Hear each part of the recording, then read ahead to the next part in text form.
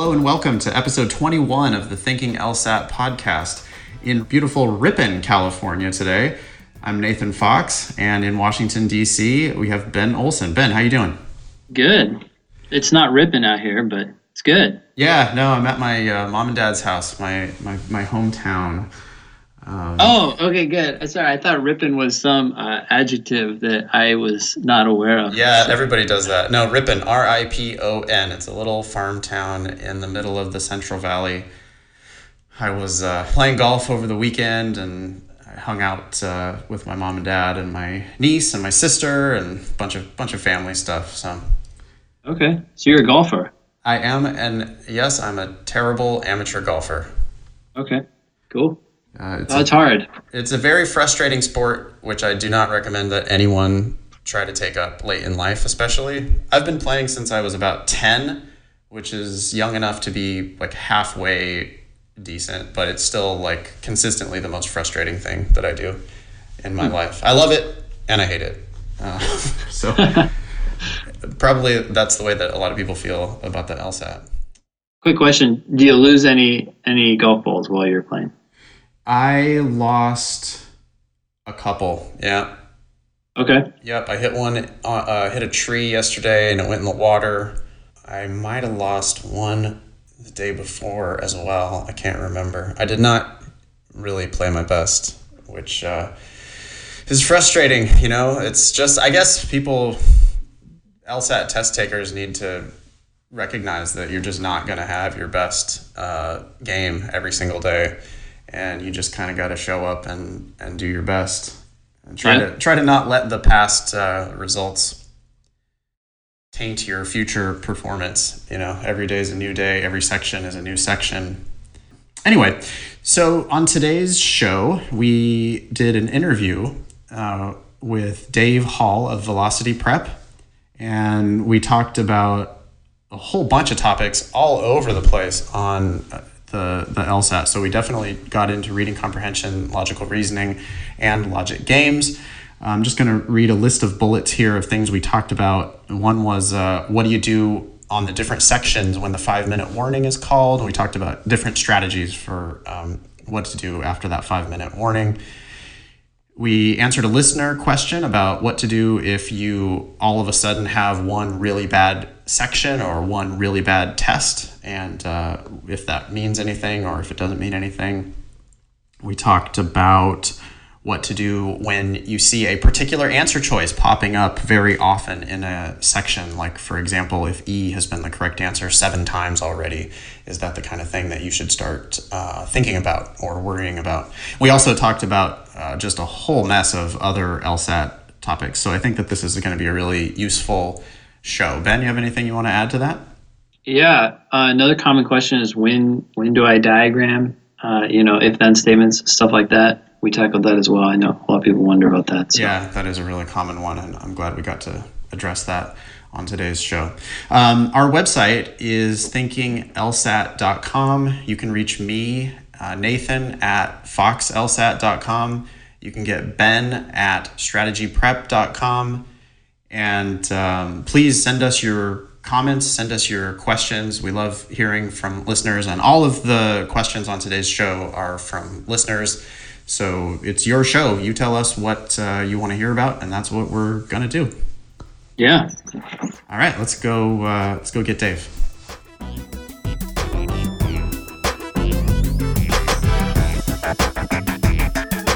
All right, so our first item of business today is on the reading comprehension and the logic games. We have a listener that wants to know, what do I do when I have just finished a game and a passage, or I'm just finishing up one of the games or passages and the 5-minute warning is called? Do we want to start the next passage or start the next logic game at that point, or do we want to go back and double check the answers that we already got to? So Dave, why don't you go ahead and kick this one off? Sure. Absolutely, and move on to the next game. And for the game section, for me, nothing changes. we're already using the most efficient possible means of dealing with games questions. So if you got 5 minutes left and an entire game in front of you, there really doesn't need to be any shift at all in your strategy if you're using the methods that I use to attack the games. So just keep it. The one shift that I would make is to your mindset about what happens in those last 5 minutes. Instead of thinking those last 5 minutes as the time to play mop-up, as a time to answer whatever questions you have left, let's take those last 5 minutes as an opportunity to get 3 more questions right. And if you view it through that lens, then I think a couple of things can happen. Number one, it frees you up to actually do the work that you need to do. If you're worried about, how many questions you're going to be able to answer, and you're thinking, I've got to answer all these questions, while the left side of your brain is jumping up and down on the right side saying, hurry up, hurry up, hurry up. It's very hard to do anything well at all. If, on the other hand, you say to yourself, all right, I'm going to get 3 more of these, and if I do that, that'll be success. Then you adopt a more relaxed posture that'll allow your brain to do the work that you need to do in order to get those questions right. And so number 2, I think that means that from that starting point, you're more likely to not just get those 3 extra points that I'm talking about, but in fact to maybe even finish up the game. So then the student then says, Dave, but what do I do? But then what do I do with the questions I don't get to? D for Dave. Yeah. You just D for Dave that shit. Which is to say that it really wouldn't matter if you could, obviously if there are questions that you don't get to, it wouldn't matter at all what your answer was or which answer choices you chose if you're just going to guess. Obviously, since you only earn points by getting questions right, you have to fill in an answer to those questions that you don't get to. But if you could be assured that you were choosing randomly, then mathematically it wouldn't make any difference whether you were choosing random answers to bubble or just one letter. But the fact is, I have no assurance that you're going to choose randomly. And if you don't, then you make it less likely that you maximize your chance for getting questions right, by luck on those questions that you're just pure blind guessing on. Unless you just pick one letter and choose it all the time. And as it so happens, not only is D the best letter, clearly, but it's just objectively, but it also happens to be slightly more often the right answer on the test. So I think that the larger point here is just something that Ben and I have talked about before, which is, if you're worrying so much about the time, it can prevent you from answering the questions correctly. So I guess what you're saying there is when the 5-minute warning is called, really just not a lot is going to change. You're not the game section. Yeah. Okay. I would probably feel that way about the entire test. Is it different, do you think, on the other sections? I do. I feel exactly the same way about the games and about the logical reasoning. And theoretically, I feel the same way about the reading comp. But here's the thing. We don't do this stuff in a vacuum. We do it, in the real world with a real clock ticking. And if you've really got 5 minutes left and an entire passage in front of you, theoretically, and if I were building an LSAT robot, I would not have that robot do anything differently. I would have that robot adopt exactly the same posture. Because again, I think that what we're doing in the reading comp is the most efficient, effective, powerful means of dealing with it. And that means that it's also going to take, the least possible amount of time to get the most points. Just our normal standard method. Which would all suggest that, in reading comp, again, nothing changes. Except, imagine for a minute that you are actually there in test day. You just finished up a passage. The proctor says you have 5 minutes remaining, and now you're going to start reading? What does your reading look like? You're not reading at that point because you're a human being, and you just can't, I don't think. I mean, there may be some people who can do this, but there would obviously be sort of super gifted weirdos of some sort, who can read and really read with that kind of crushing time pressure on them. If I could get you to just ignore it, I think you'd do the best, because you'd spend, what you would do is, if you spent 2.5 of those 5 remaining minutes really reading the passage thoroughly and aggressively and actively, then those next 2.5 minutes you could totally expect to get 3 more questions right.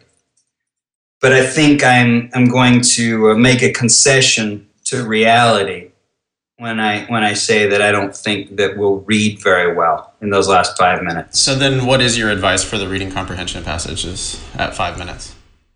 I think I want us to try to get those 3 more questions right. And I think we do it by just diving right into the questions. It would normally be, I would think, the sort of directed fetch type question, the passage, when a question asks you, what does the author mean by the term blunderbuss on line 37?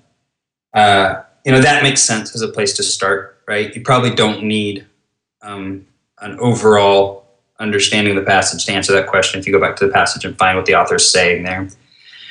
And then maybe counterintuitively, sometimes a main point question would be a good question to answer in those last 5 minutes.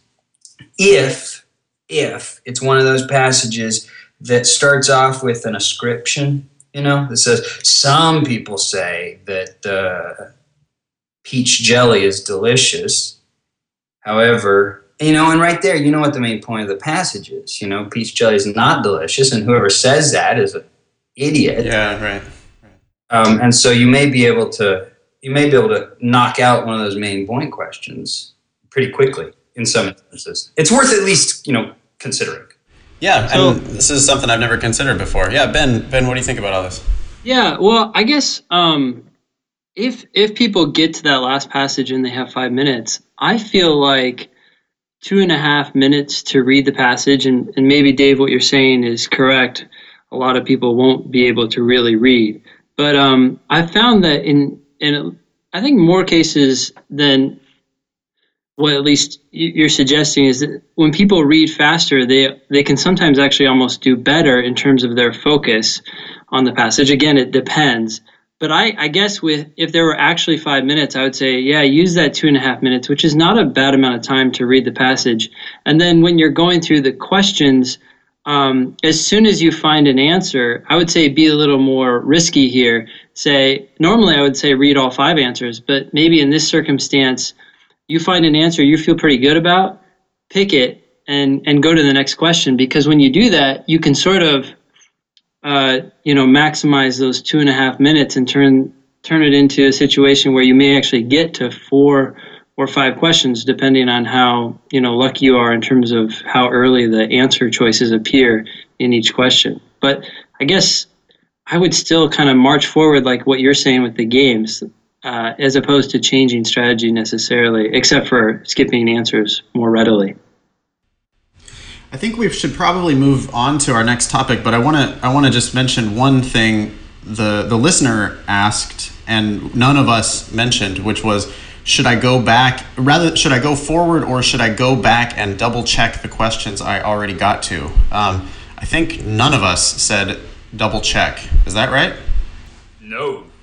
No, not with still questions on the board. Yeah. Yeah. I mean, I think I never ever go backward on the test. I don't think I would ever double check anything. Yeah, and especially not if you've already taken so long to answer them that you've left yourself with only 5 minutes. For the remaining quarter of the section. Yeah. So I think we're all on the same page that general strategy just doesn't include going back. We're going to answer the questions correctly the first time through. We don't want to handle the same question twice. So we're generally just going to go forward through each section and not be going backward. At least maybe very rarely would we go backward. Yeah. Okay. Yeah. Okay, cool.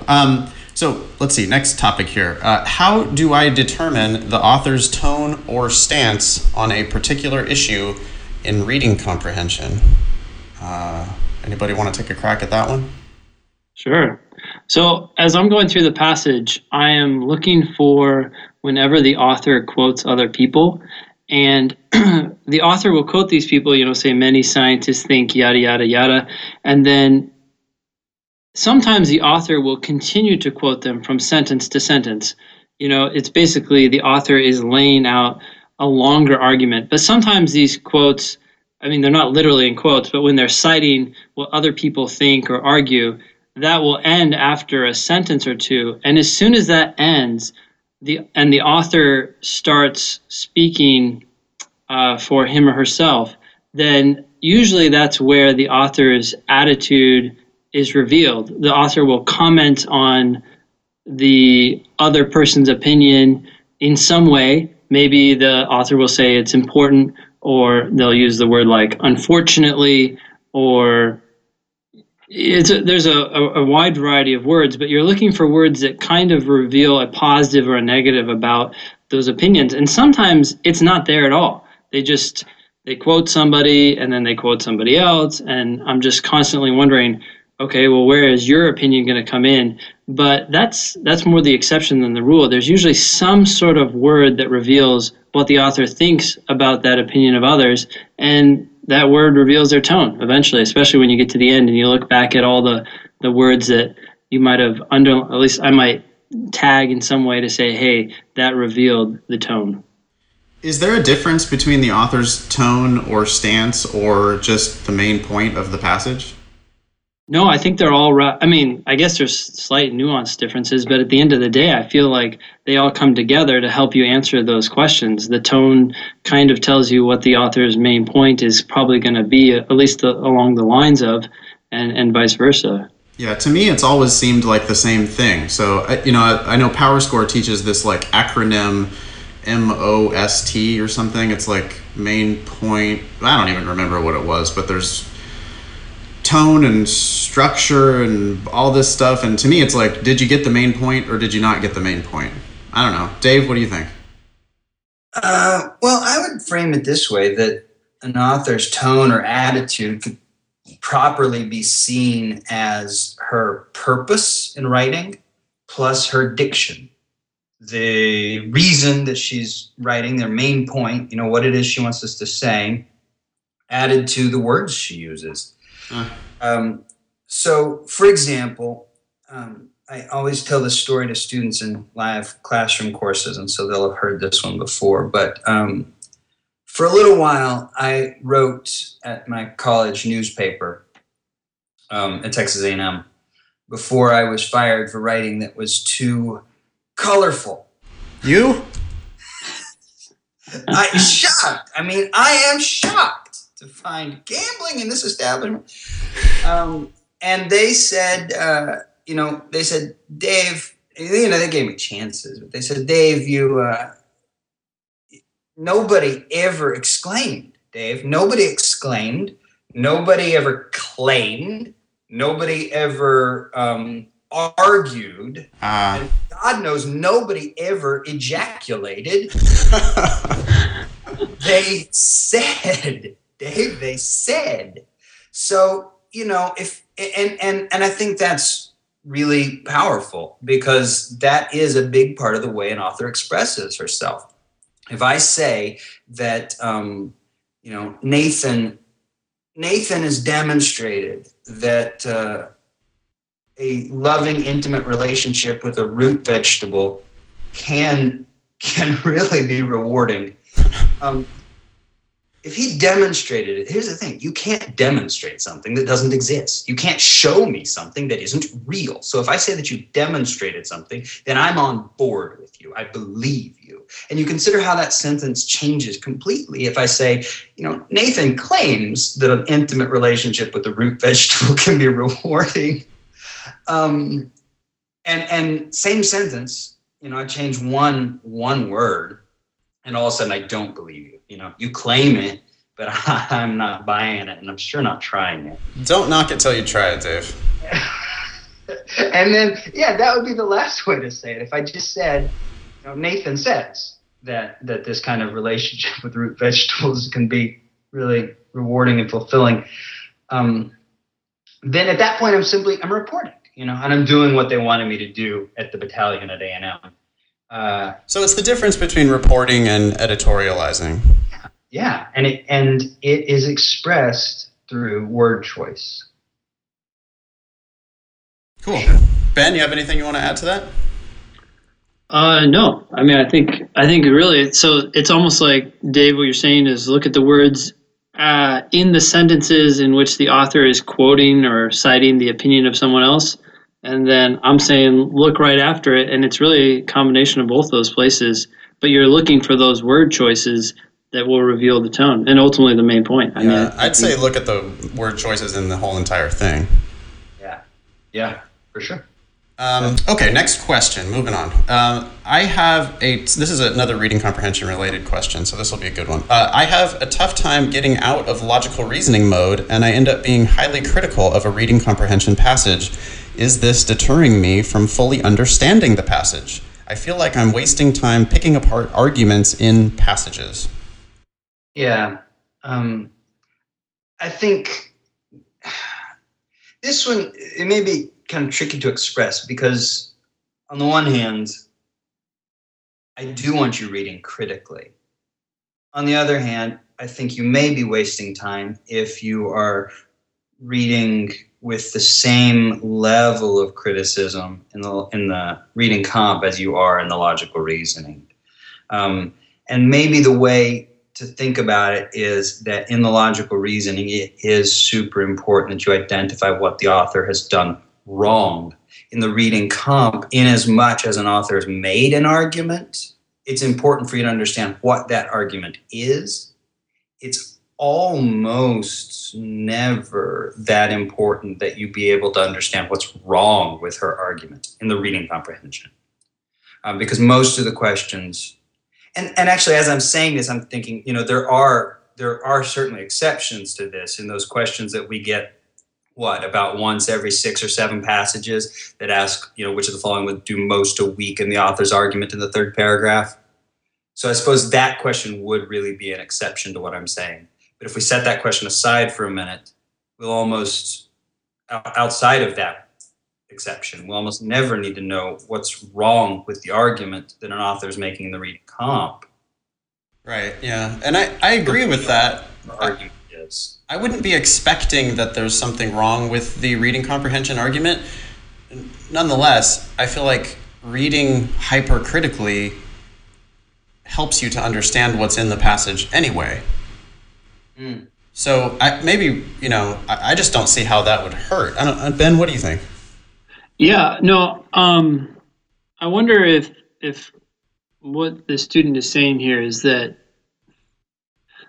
after they're saying, oh, I feel like there's something wrong here, they're going back and like trying to describe that flaw like you might in a logical reasoning, and maybe that's where they're wasting their time. I don't know. I mean, I agree. Reading critically is important, although it's definitely not as important as it is in logical reasoning. And Dave is right. Those weakening questions are like one in a blue moon, where the vast majority are inference questions. So figuring out just basically what the author thinks is by far the most important thing. So, yeah. I don't know if I said anything there. I think you kind of did. It may be the difference between, realizing that in this reading comprehension passage, the author wants us to believe that that vegetarians should eat oysters. In a logical reasoning passage that makes that same argument, it seems like it would be more important that we understand. Okay, she's claiming that vegetarians should eat oysters, but she's totally ignored the fact that oysters, even if they clean their environment and even if they have no central nervous system, they're still animals, and that may be she's ignored this main component of her opponent's argument. In the reading comp, it probably doesn't matter. I mean, I'm working from memory, because this is something that I don't do myself. I don't read in that kind of pick it apart, find out what the flaw is in her argument way for the reading comp. Instead, I would say, yeah, this is what she wants us to believe. And that's all I really care about. And so I guess I could see it as sort of two almost distinct activities. The first in which you identify what her conclusion is, and the second in which you identify what she did wrong in arriving at that conclusion. And for the logical reasoning, we have to do both of those things. For the reading comp, it seems to me that most of the time we only have to do the first thing. And so I agree with Ben that that really critical reading wouldn't hurt you unless it's really taking you a lot of time. And I can imagine that sometimes it may. But if it doesn't take you that much extra time to do that extra step and think, well, she's making this claim, but here's how she screwed up on the way there, then sure, I'm on board. Okay, seems like we did a pretty good job there. Let's move on. Another question. I've been getting -2 or better on logic games, and all of a sudden I got a -9. This freaked me out. Although I think this is just a fluke under suboptimal conditions, how do I handle something like this? Is this common? I think it's also important to emphasize that no one should be studying in poor conditions. Oh, this is now the editorializing is coming in the question itself. I don't know if I agree with this. Reader is saying no one should be studying in poor conditions, for instance, on a crowded train. Okay, so what do we think about a bad section of logic games, and also what do we think about studying in suboptimal conditions? Doomed. Let go of it, never forget it. Save it on the wall. Everybody, I was just telling Nathan that I'm not really so much a Denver Broncos fan as I am a Peyton Manning fan. My dad went to the school at the University of Tennessee. I lived there for a long time, and I've followed Peyton Manning since he was there. And he was just miserable last night. The whole team was miserable. So I'm dating this podcast if we haven't already. But New England just embarrassed the team. And yet I still think it's pretty likely that, I mean, I'd be fine with moving this into a football podcast, and we'll just talk about the chances of each team. But I think it's still, even after last night's total beatdown, I think it's still possible that the Denver Broncos are the best team in football and that they'll win the Super Bowl. And part of the way that they'll do that, if they do that, is by putting last night behind them. And everybody does this, I mean, Michael Jordan made, unquestionably the best basketball player of all time. And I don't care what you say about LeBron. Made only about half his shots. You're going to miss. You're going to fall down. You're going to get beat. It's part of the game. And the only thing that matters is whether or not you pick yourself back up. So the fact that you had this bad day and you had this bad experience, you just have to relegate that to the part of your brain that knows that everybody has a bad day. And you already know that. You know it because you're pointing it out as an exception. You know it's an exceptional experience. And exceptional experiences don't count nearly for so much as the day in, day out, everyday experience.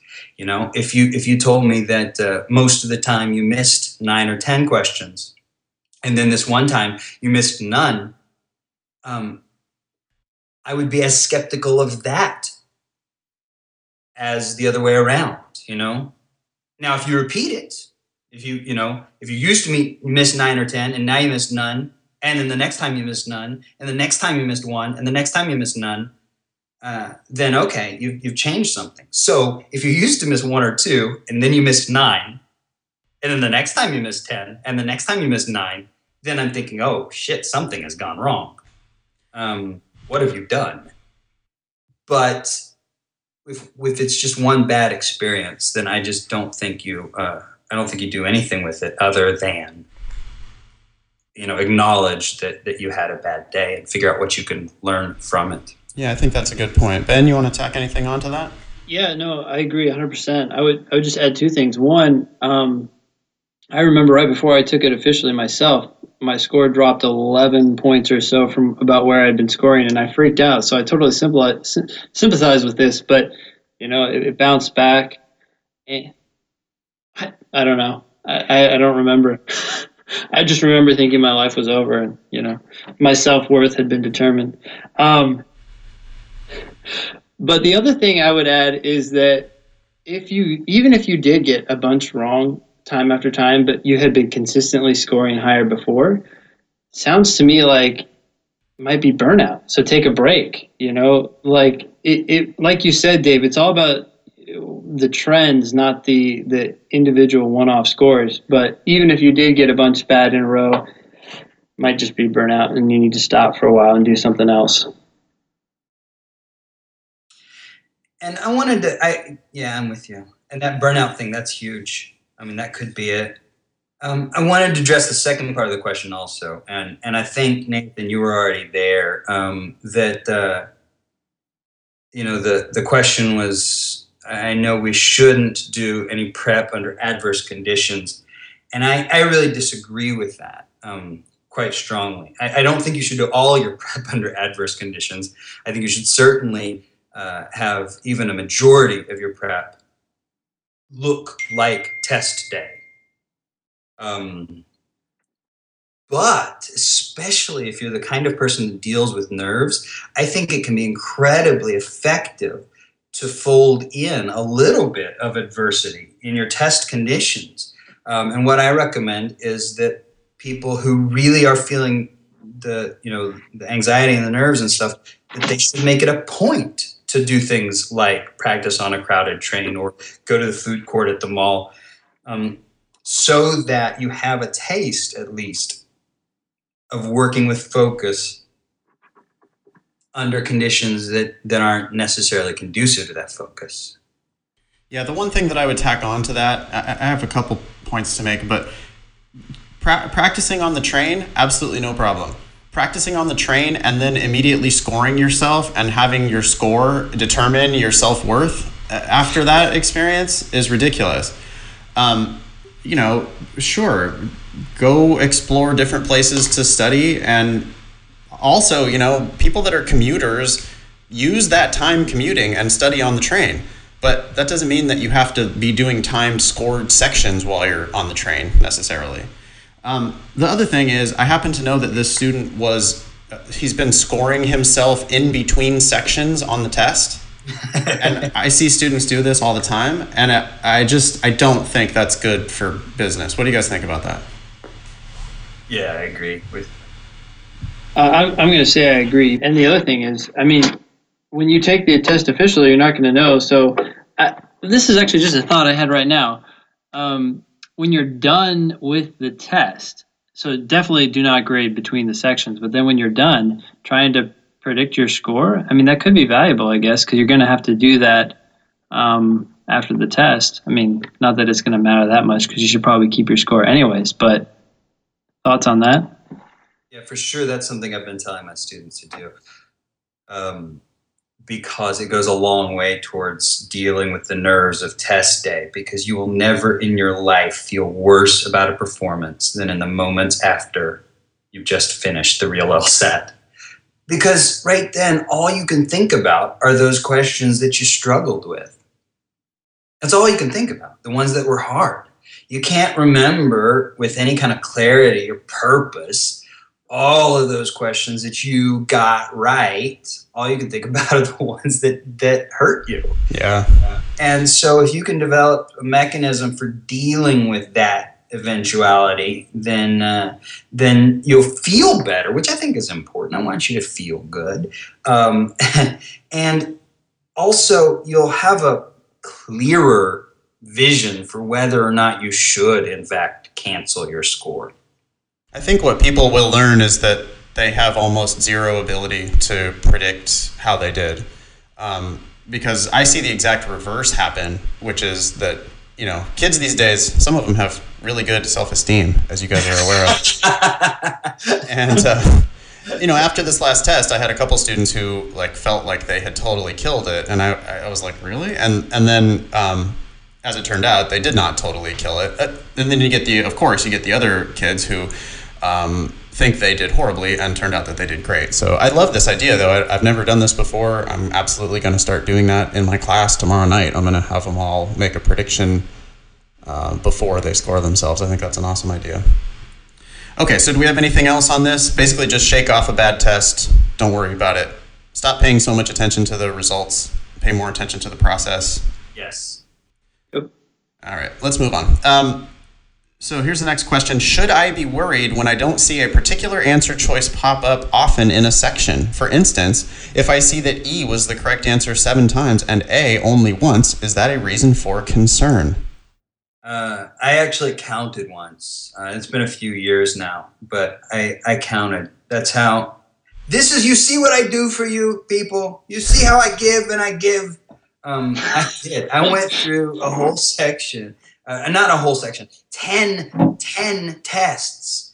And it was at that point the 10 most recent tests. And this was a few years ago. It was probably about like prep test 50 through 60. But don't quote me on that exactly. And I counted, and it gave every evidence to me of being the product of total randomization. Because what I found is over those 10 tests, over those 1,000 questions, the results came vanishingly close to perfect 20%. Like I think I mentioned this earlier. D was ever so slightly more popular, but it was like 20.1% of the answers were D, and I think 19.6% of the answers were C, if I remember correctly, was the least common. And I've got this information written down somewhere, but it didn't seem that important to me. So, over the long haul, it shook out to be, pretty much perfect. But given any single test, I think there were tests where every single answer choice was the most common. So there was a test where the most common choice on that test was A, and sometimes by a wide margin. Like there would be some tests where out of those 100-ish questions, you might have as many as 26 questions whose answer was A. And that, would really be powerful if it were replicable. But it wasn't, because on the next test, you'd find that there were only 18 A's and there were 23 B's, and that was the most common. So there was a pretty large standard deviation on every test, and yet a very, very, very small one over the course of 10 tests taken together, which seems like exactly what you'd expect, right, if you had totally randomized the process. And that both includes large swings from the most common answer to the least common answer, and long runs of the same answer. Yeah, so same thing would happen if you were flipping a coin, right? If we flip a coin 50 times, it's not going to come up 25 heads and 25 tails. It's probably going to come up more of one than the other, and there could be long strings of heads, and if you flip the coin heads 10 times in a row, it does not mean that the next one is more likely to be tails. I actually am a little disappointed in our universities for not making this point more strongly to our students. Well, I think it's possible that the questioner is asking whether or not it really is random, like whether or not LSAC manipulates the answer choices in some way. And to that, my answer is it does not seem that way. It certainly seems totally random. Yeah, I would. Go ahead, Ben. I would just add too that I get this question a lot, and usually it's in relationship to 4 in a row. So people will see 4 A's in a row, or 4 B's or whatever. And I would say I see 4 letters in a row frequently. It happens all the time, and so nothing to take away from that. Yeah, it's almost like if that doesn't happen, you probably fucked something up. Yeah. I mean, my answer is stop paying attention to that shit and answer the question that you're working on right now.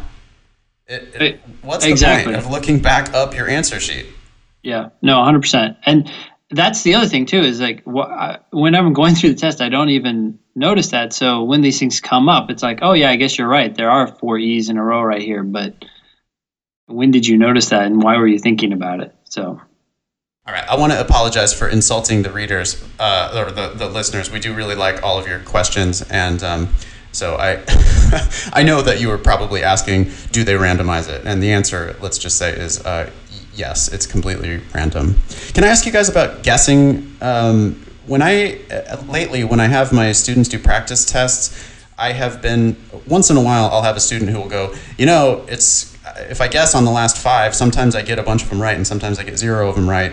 And what should I do about that? So sometimes on my practice tests, I've been having students just give themselves 1/5 of a point for every question they guess on instead of actually caring whether they got it right or wrong. Have you guys ever done that, or what do you think about that?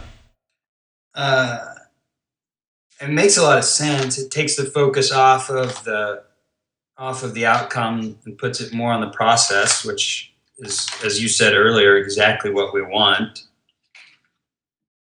I don't know. It doesn't, to me, in my experience, it hasn't seemed like that big of a deal. Like it's easy for me to say, if you don't answer 5 questions, we expect that you get 1 of them right, and that we can all kind of just live with that. So I guess that's essentially the same thing you're saying. How does students like it? The ones who understand it like it. I do have a few students who get that, and they're like, yeah, I just don't want to have that extra bit of randomness in my practice test results. And so if you give yourself 1/5 of a point for a guess, it's like, did I bubble in a guess? Yes, I did. Okay, I'm not even going to check to see whether it was right or wrong. I'm just going to give myself 1/5 of a point. Yeah, I don't think it matters. It's just, it is a way that you could take a bit of the variance, the variance that's not attributable to you. You could take some of that variance out of your practice test results and then maybe see a little bit more clearly how you're doing. Yeah, interesting. I'd never thought of that. I guess I'd err towards the side of making things worse. I don't know why I would do that. Like, if they randomly guessed a lot and got them correct, I might say, ooh, what's the 1/5? Where if they got them all wrong, I might say, oh, that happens. But that's also kind of overly negative, so... Okay, let's move on to the next topic here. We've got, do I have to diagram every rule? There are some that I don't feel the need to. Example, each variable appears at least once. Do I need to diagram that rule? The reason why I feel like I don't is because I don't know how to. What do you guys think? No. Yeah, I don't. Yeah, I don't think there's any reason to diagram every rule. Some of those rules, like that example, those are so frustrating to me because I get into them and like, what? Of course it's only assigned once. I totally already assumed that. And how could it possibly have been otherwise? And one of the things that it points to is that we shouldn't ever make those kinds of assumptions, because what the test writers want us to know, they tell us. Now, that doesn't mean that we have to always visualize everything. If you're doing math and you have to do some complicated math, like, and just even complicated arithmetic, 7,652 divided by 14, you're going to write that out, but that's not because there's any inherent beauty or necessity in writing things. It's because that is the fastest, most efficient, most effective way to get to the answer. On the other hand, if I ask you what's 3 plus 5, you don't have to write that out, or you wouldn't even think about whether or not you should write that out, because, again, there's nothing inherently necessary or beautiful or artful or required in writing. You would write because it works, and if there's no need for it, then, well, you've kind of already answered your own question. There's no need for it. Ben? Yeah, I agree. Nothing to add. Do you guys even have your students write down a list of questions? I've noticed that I see students who have, like, even sometimes they'll number the rules, like they'll have a list of rules, 1, 2, 3, 4, 5 down the left side of their diagram. Do you guys have them do that? Because I don't. No, I have them link any rules together that they can as they go. Sometimes for those, those pure sequencing or pure ordering games, I'll even have them skip rules that don't link in and then come back to them. But if they don't link in, then I just have them draw it right below the diagram. I guess I don't see an importance of noting the inherent order of the rules or anything along those lines. Yeah, I mean, I tend to tell them that they already have a list of all of the rules. That's called the rules. I mean, they're there. So I don't really know the point of that. I don't know. What do you do, Dave? And I think there are two sort of answers to this question. The first is what I do in the classroom, and that is when I'm teaching it. Always there's a clear list, and it's numbered, and it's just rule 1, rule 2, rule 3, rule 4, and the reason for that is tied to the reason that I actually have students do it too. And that is, I number them so that we don't lose a rule. So I've got this list, and Nathan, it's totally true that we've got this list of rules, and they are the rules. At the same time, those rules are offered to us in the abstract, and in order to be manipulable for most of us, and this goes back to my thinking about about why it's not necessary to visualize every rule, is that for most of us, having a visual, concrete assessment of the rule makes that rule useful. Telling me that the second digit in the code is twice as big as the third digit doesn't have that much inherent actionable meaning. But if you instead say that the second digit is either 1 or 2, and the third digit is then either 2 or 4, now all of a sudden you've turned something that was abstract into something concrete. And I think that principle holds just generally for rules in games, that if we can make the rules visual, we'll be able to assess them more readily and manipulate them more efficiently. Also, I used to not do it quite so linearly. Like when I first started, I would just, I always reserved a space in my diagram for a place where I was going to visualize rules symbolically. But I've become more and more linear with it. So now it's not just here are my rules over here, but instead here's rule 1, 2, 3, 4, 5, 6. And my thinking is that it makes it easier to follow when you're trying to do what somebody else is teaching you to do, and that there's no reason it needs to be numbered, when you're just working through material on your own. But I think that there's always the possibility, if the whole game section is about following directions, following those rules, then you've got to do everything in your power to follow those rules. And if there's any chance that you leave out a rule, then you're screwed, man. I mean, you leave out a rule and everything falls apart. So if you can organize your stuff so well that it makes it virtually impossible for you to leave out a rule, then I think you've done yourself a favor. Yeah, that makes sense. I mean, one question is this: the listener was asking about a rule that says each variable appears at least once.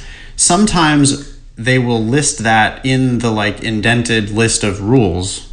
Yeah. And sometimes they will just stash that up in the paragraph part of the setup of the game. Yeah. So do you then approach it differently depending on where the test makers put it? Yeah, maybe, because, for example, if it really is, if it's a case of assigning things to groups, and then I'm told that each member belongs to at least one of the groups, then that doesn't just change the way that I symbolize that as a rule, whether or not it appears in the list of rules or in the setup. That changes the way that I organize the whole game as a visual template. Right. So I want to be able to account for all that information. I don't think we have to account for every rule visually, in the same way that you just don't have to, write out 2 + 2 in order to get 4.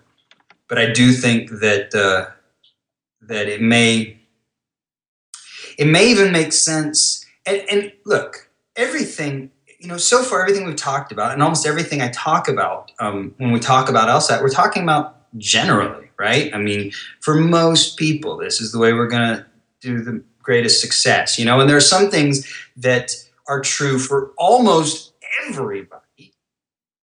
And then there are other things that are true for most of us, but maybe not for all of us. And this may be sort of one of those things. If you find that you are at all prone to skipping a rule, if that has happened to you before, then I think you need to take the obvious specific corrective action and visually note every rule and say, okay, I've got 5 rules in this game, and I'm going to make sure that I apply 5 rules in every question that I answer. If, on the other hand, you're just like, what? That's not a problem. I mean, they're the rules. They're right there. Why would that be a problem? Right. Then, awesome, great. Then you don't have to solve a problem that doesn't exist for you. Cool. Okay.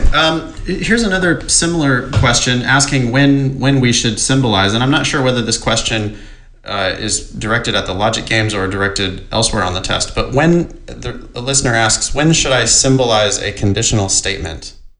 I think a conditional statement's like tools. I mean, I think it's an almost perfect analog to a tool. When I want to drive a nail, I mean, there's just nothing better for that job than a hammer. I guess if you were like really, really awesome with a screwdriver and you could just point the head of a screwdriver right into the head of a nail and drive it home, I mean, you would have fantastic hand-eye coordination, I think, to do that. But it's possible you could do that. And, you could bang away with your iMac at a nail and you could probably get it in there too. But the point is that there's not only ever one tool for a job, but for that job, a hammer really is probably best at the same time. I do not run downstairs for my hammer every time I want to push in a thumbtack.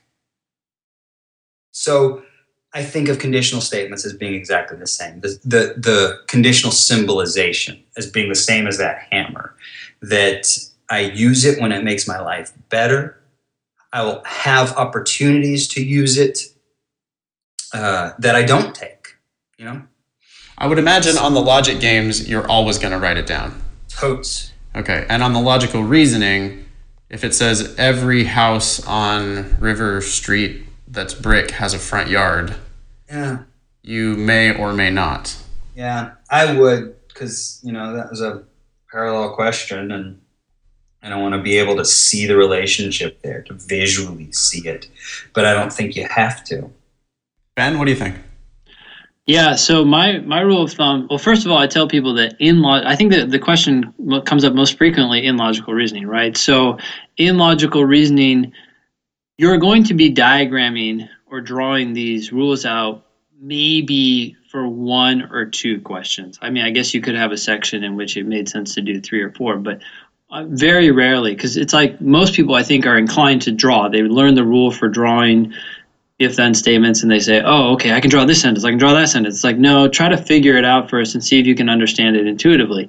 The times that you're most likely going to need to draw are in those questions that tend to be really short, and more than one sentence has some sort of if-then indicator, like every or all. So maybe if the first sentence says if, then, if I go to the store, then I'll get angry, but then the next sentence is just not an if-then statement, and it's not a hidden if-then statement, then I probably won't end up drawing it. But if I see an if-then statement, and then I see another one, and then I see another one, and I look at the answer choices, and they're all if-then statements, like, whoa, this is probably a clear opportunity to draw. But again, not very frequently. So if it's an easier question, if we're looking at questions like 1 through 10, I might not draw. It's really the short ones near the end that have a lot of if-then statements. And it's typically an inference question or a sufficient assumption question and possibly a parallel question.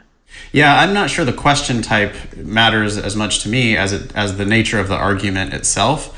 On a logical reasoning question, I would only diagram if I felt like I needed to, because I feel like once you start diagramming on the logical reasoning, you're introducing a bit of abstraction into the analysis that's not, I would rather let the intuitive parts of my brain understand it if possible, rather than getting super formulaic about it. And again, like I don't think I would even look at the question type before I would decide whether or not I was going to diagram. It's, do I need to diagram in order to understand this argument? If the answer is yes, then I'm going to diagram. If the answer is no, then I'm probably not going to diagram. I like Dave's hammer metaphor there.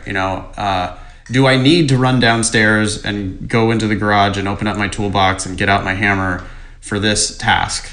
And if it's putting in a thumbtack or putting in a couple thumbtacks, maybe the answer is probably no. Most of the time, the answer is probably no. But on those few arguments that I just can't understand without going and getting the hammer, then I will go get the hammer in order to do that job. Does that sound right to you guys? I would just add that I'm talking about the question type more as like a necessary condition rather than a sufficient one. It seems, just so people know, it's not a situation where I'm saying, oh, this is an inference question, therefore I should start drawing or something like that. It's just that the times that you are going to draw are probably only going to ever be in those three question types. So if you're looking at a different question type and you're feeling like, oh, should I draw? It probably doesn't make sense to. And that's not to say that when you're looking at an inference question, you should start drawing. It's just that it seems like those are the question types where it might, become relevant. Cool. All right. So I have one more question here. And that's, it is a very common question. Very simply, how do I decide between two remaining answer choices? Go ahead, guys. Whew, that's a big question. I think we've got a series of rules depending on what the question was asking you. So, for example, if it's a necessary assumption question, and you got two answer choices that could conceivably answer the question, then you've got a couple of tools available to you. The first is what we call the negate test, right? Where the idea is that if this is truly necessary to the argument, then the argument can't live without it. So if you take it away, if you negate it, then the argument dies. And if you can take it away, if you can negate it, and the argument doesn't die, well, then the argument didn't need it in the first place, and it's not the right answer. So on a necessary assumption question, you would do this negation test on the remaining two answer choices and see if that helped you out. Right. What about in another case? Well, I'll stick with the necessary assumptions. Okay. Because, well, we don't need it, but we're on the topic. So your negate test works great. You could, even before you get to that, if you want it, or after you get to it, you can think about language cues. The thing that is necessary is likely to be pretty small, in the same sort of way that, the things that we need in life are relatively small. We have to have some food. We have to have some water. We don't have to have filet mignon. We don't. And in that same sort of way, the right answer to the necessary assumption question tends to be pretty small. So if you've got two answer choices and you just had to choose between them somehow, I would choose the smaller one. And then on a necessary assumption question. Yeah. Okay. And we can go through, we've got rules like that for virtually every type of question I guess for about half the questions in the logical reasoning. Just to contrast, on a sufficient assumption question, if you narrowed it down to two answer choices, what would you be looking for there? The bigger one. Because if you think about it, it's right there in the nature of the question. If you've been asked what is necessary for the argument, then it has to be something that the argument can't live without, that the argument needs, like it's food and water. Sometimes I get food once in a while. You have to, if you're not getting food once in a while, you're not living very long. Okay. And on a sufficient assumption question? Think about it this way. If we talked about what would be necessary to get into Yale Law School, there's a list. There's a list, my friend. And it includes such things as the ability to breathe Earth's atmosphere. Because if you can't breathe Earth's atmosphere, you're not going to succeed at Yale Law. You have to have access to a number 2 pencil. You don't have to own the pencil, but you do have to have a pencil, because if you don't have a pencil, you can't take the LSAT. If you can't take the LSAT, your application will be considered at Yale Law, and you won't go to Yale Law. So you have to, you have to have somebody that can send in an application for you, and now there you've got a couple of avenues. You don't have to do it electronically. You can still do it by mail. So you'll have to either have access to somebody who can do what we call electronic mail, or email for short, or have a stamp that you can deliver to the Postal Service. So you need a bunch of things, including that pencil, to go to Yale Law. All those things are necessary, and we go on and on and on. Because we haven't even gotten to your grades or your LSAT score yet, right? On the other hand, what would be a sufficiency to get you into Yale Law? I mean, that thing is so big that it's a fiction. I mean, there is no thing that is big enough by itself to get you into Yale Law. Yeah, I've got 3 180s. That does not guarantee I get into Yale, because when I was in college, I spent most of my time let's say living clean and doing healthful things. And that's the story I'm sticking to. But in all that clean living, healthful living, I didn't do so great in my classes, especially freshman year. So, my GPA is like a 3.3. I've got probably about as good a chance as anybody has, but certainly not, my LSAT scores aren't sufficient to get me into Yale Law. Now, if combined with some other premises, though, like if there was a premise that says anyone whose parent was formerly the president of the United States will get into Yale Law. Right. But I want you to notice that even that, that's probably pretty close to a sufficiency. It really wouldn't be if your mom or dad was the president of the U.S., but then you went out and molested root vegetables, like it was your job. Yale might decide, it's cool that your dad was the president, but you're disgusting, and we don't. I'm sorry. Go to Harvard. Let's move away from the necessary sufficient assumption issue for a second, and let's talk about a different type of question. So, on a main point question, if you've narrowed it down to a 50-50, do we have any tips for that? Main point question. I'll go.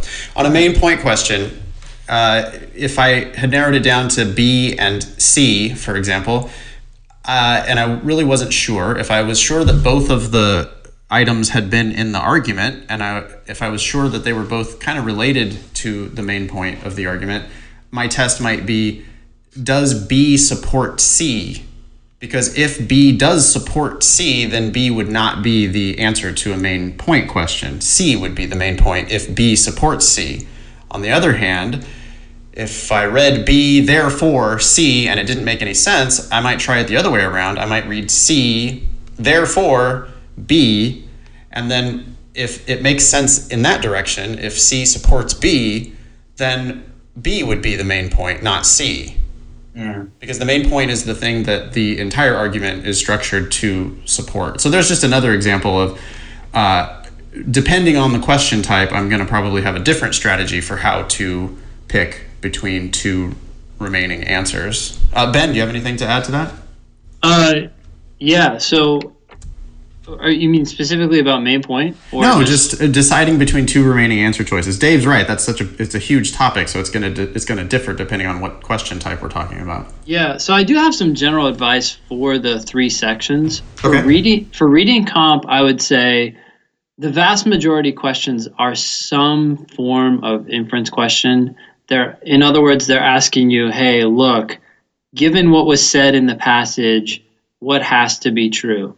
And so now there are various forms of inference questions in reading comp, but because so many questions are basically some form of inference, I would be most worried when I'm comparing two answer choices about the word strength. And specifically, I'd be worried about the word most, because I feel like the word most is one of those words in reading comp that is used to make an answer choice just go a little too far, because it's not as strong as all, so it doesn't stick out as much.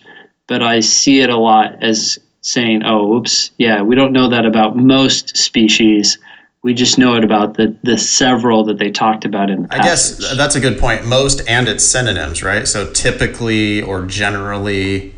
Mm-hmm, exactly. Those could be words that just that one word could make an answer choice wrong. So what you're saying is on the entire reading comprehension section, at least for most of the questions on the reading comprehension section, if you had narrowed it down to a 50-50, you're probably going to choose the more conservative of the two answers. Yes, exactly. Okay, cool.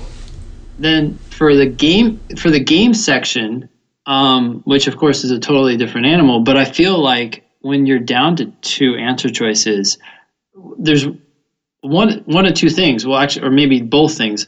First thing I do is I just compare the difference between the two answer choices, especially if it's some sort of list, because anything that's the same can be ignored immediately, right? That's irrelevant to whether the answer choice is right or wrong. And then once you've narrowed in on those differences, sometimes people look at it and they go, oh, I got two answers left. Well, the reality is you only have to test one of them if you still have to test something, because if it's right, then it's right. And if it's wrong, then you just pick the other one. So I would say for games, words, comparing the differences, and really that tip could be applied to logical reasoning and reading comp on the occasions that the answer choices are very similar. You just start going through them and saying, okay, that's pretty similar, that's pretty similar. Ooh, that's a difference. Let me focus in on that difference and see if that makes a difference in terms of how I feel about this answer choice. Okay, cool.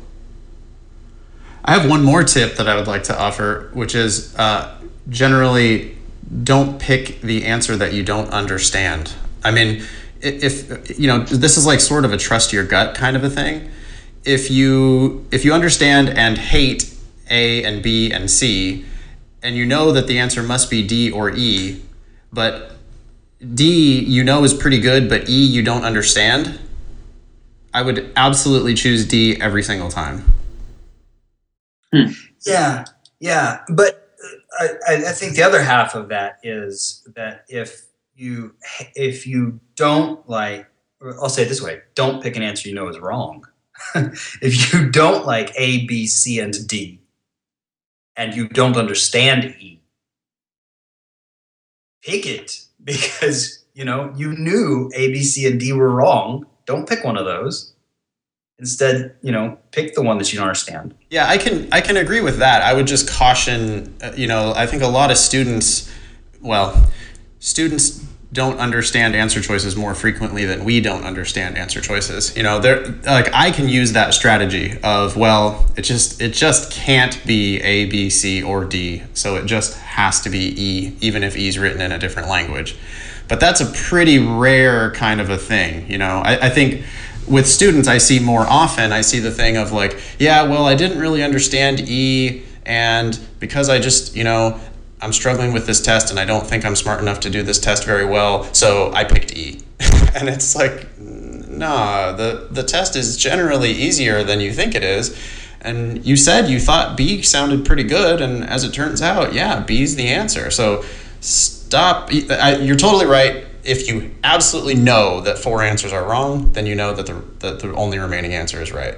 But if you're not sure, and if you're going back and forth between a 50-50, boy, I got to pick the one I understand, don't I? Yeah, I would add to that I feel like students fall into two camps, and one is the camp that you're talking about, and I have no idea how many fall in each camp. But one is to pick answers that they don't understand, or two, to just avoid them like the plague, which like Dave is saying, even if you get down to two and you're like, okay, these are two answer choices, one I don't understand, one that seems decent. But if it seems decent, but you also have a clear reason maybe to dislike it, that's where I maybe would suggest to pick the one that they don't understand at all. Okay, we'd have to see some examples of that. I mean, I would just be really worried in that case that the answers don't have to be perfect, right? Especially on the logical reasoning. They don't have to be perfect. And there are a lot of times where you're picking the best out of a bad lot of answers. Yeah. So there, I'd be really afraid of students thinking that they can pick, just because there was an answer, they hated A, B, and C, they get it down to D and E. D sounds pretty good, except for there's one word that they're kind of a little skeptical of. Sure. And then E, they completely don't understand. Yeah. I have a hard time telling them to pick E in that case. Yeah. Well, we talked about how almost everything we're going to talk about is in the general. And I think we may be entering one of those areas where it's hard to even know what the general is, Nathan, you feel like in your experience, you're seeing more students who are, approaching the test from, this lens. And it feels like I've seen just as many have approached the test from this other lens. But, neither of us have probably counted, right? No, definitely not. So, there may be a pretty good mix of students there, and this is something we shouldn't generalize too heavily, perhaps. I think you're right. So I think that we did a great job today of getting through a ton of content. Dave, this is the first time that the listeners, many of them, have heard of you. Where do they find out more? What are you up to? Tell us what's going on with Velocity Prep. Velocity is all online video, which I think is the bitchingest way to learn anything. And what's up now is that we've just released a couple of things. An LSAT grader that'll let you grade your tests, any tests of the modern era. And for me, that begins with this current millennium. So any test from this millennium, ennium. That wasn't an echo effect. I did that all. You can grade it and then get a graphic representation of your performance so that you can see how well you're doing over time. And this is free. We're also doing free explanations of every right answer to every question from every test from this millennium. And partly using some of this new tech, we are now offering the world's most amazing guarantee. And I can say that with some confidence because our guarantee is just the simple, standard, straightforward, you're going to improve or you get your money back. You have to do the course, but if you do the course and you don't improve, of course, we'll give you your money back. The course works. But I think it's better than that because if you find some other guarantee that some other company is offering and you think that guarantee sounds awesomer somehow than ours, then we'll match it. So this is how confident we are about what we're doing. There's nobody that does this better, and so if you find something you like, we're in it. We'll match. We're there. And so that's what I'm excited about right now at Velocity. And if you want to find us, it's Velocity LSAT. Cool. How about you personally, Dave? Twitter, Facebook, LinkedIn, anything like that? Oh yeah, all those things. I don't really do personally Twitter. Facebook, you can probably, Dave Hall is a pretty common name. I mean, if you, so I don't know if you find me if you Google me, but for sure you can find me through Velocity, and we do keep track of all that stuff, and I'm totally into being friends on Facebook if you want. I don't know how to tell you to find me personally on Facebook. My name is Dave Hall. Okay. I don't know. All right. I think that's about it for today. Sounds good. Dave, thanks so much for coming on. Hopefully we'll get you back for some more comments about root vegetables. Yeah. I can't talk enough about them. Ben, you have anything you want to add? No. Thanks for coming on, Dave. That was fun. Thanks for having me. I look forward to talking again. Thanks, everybody.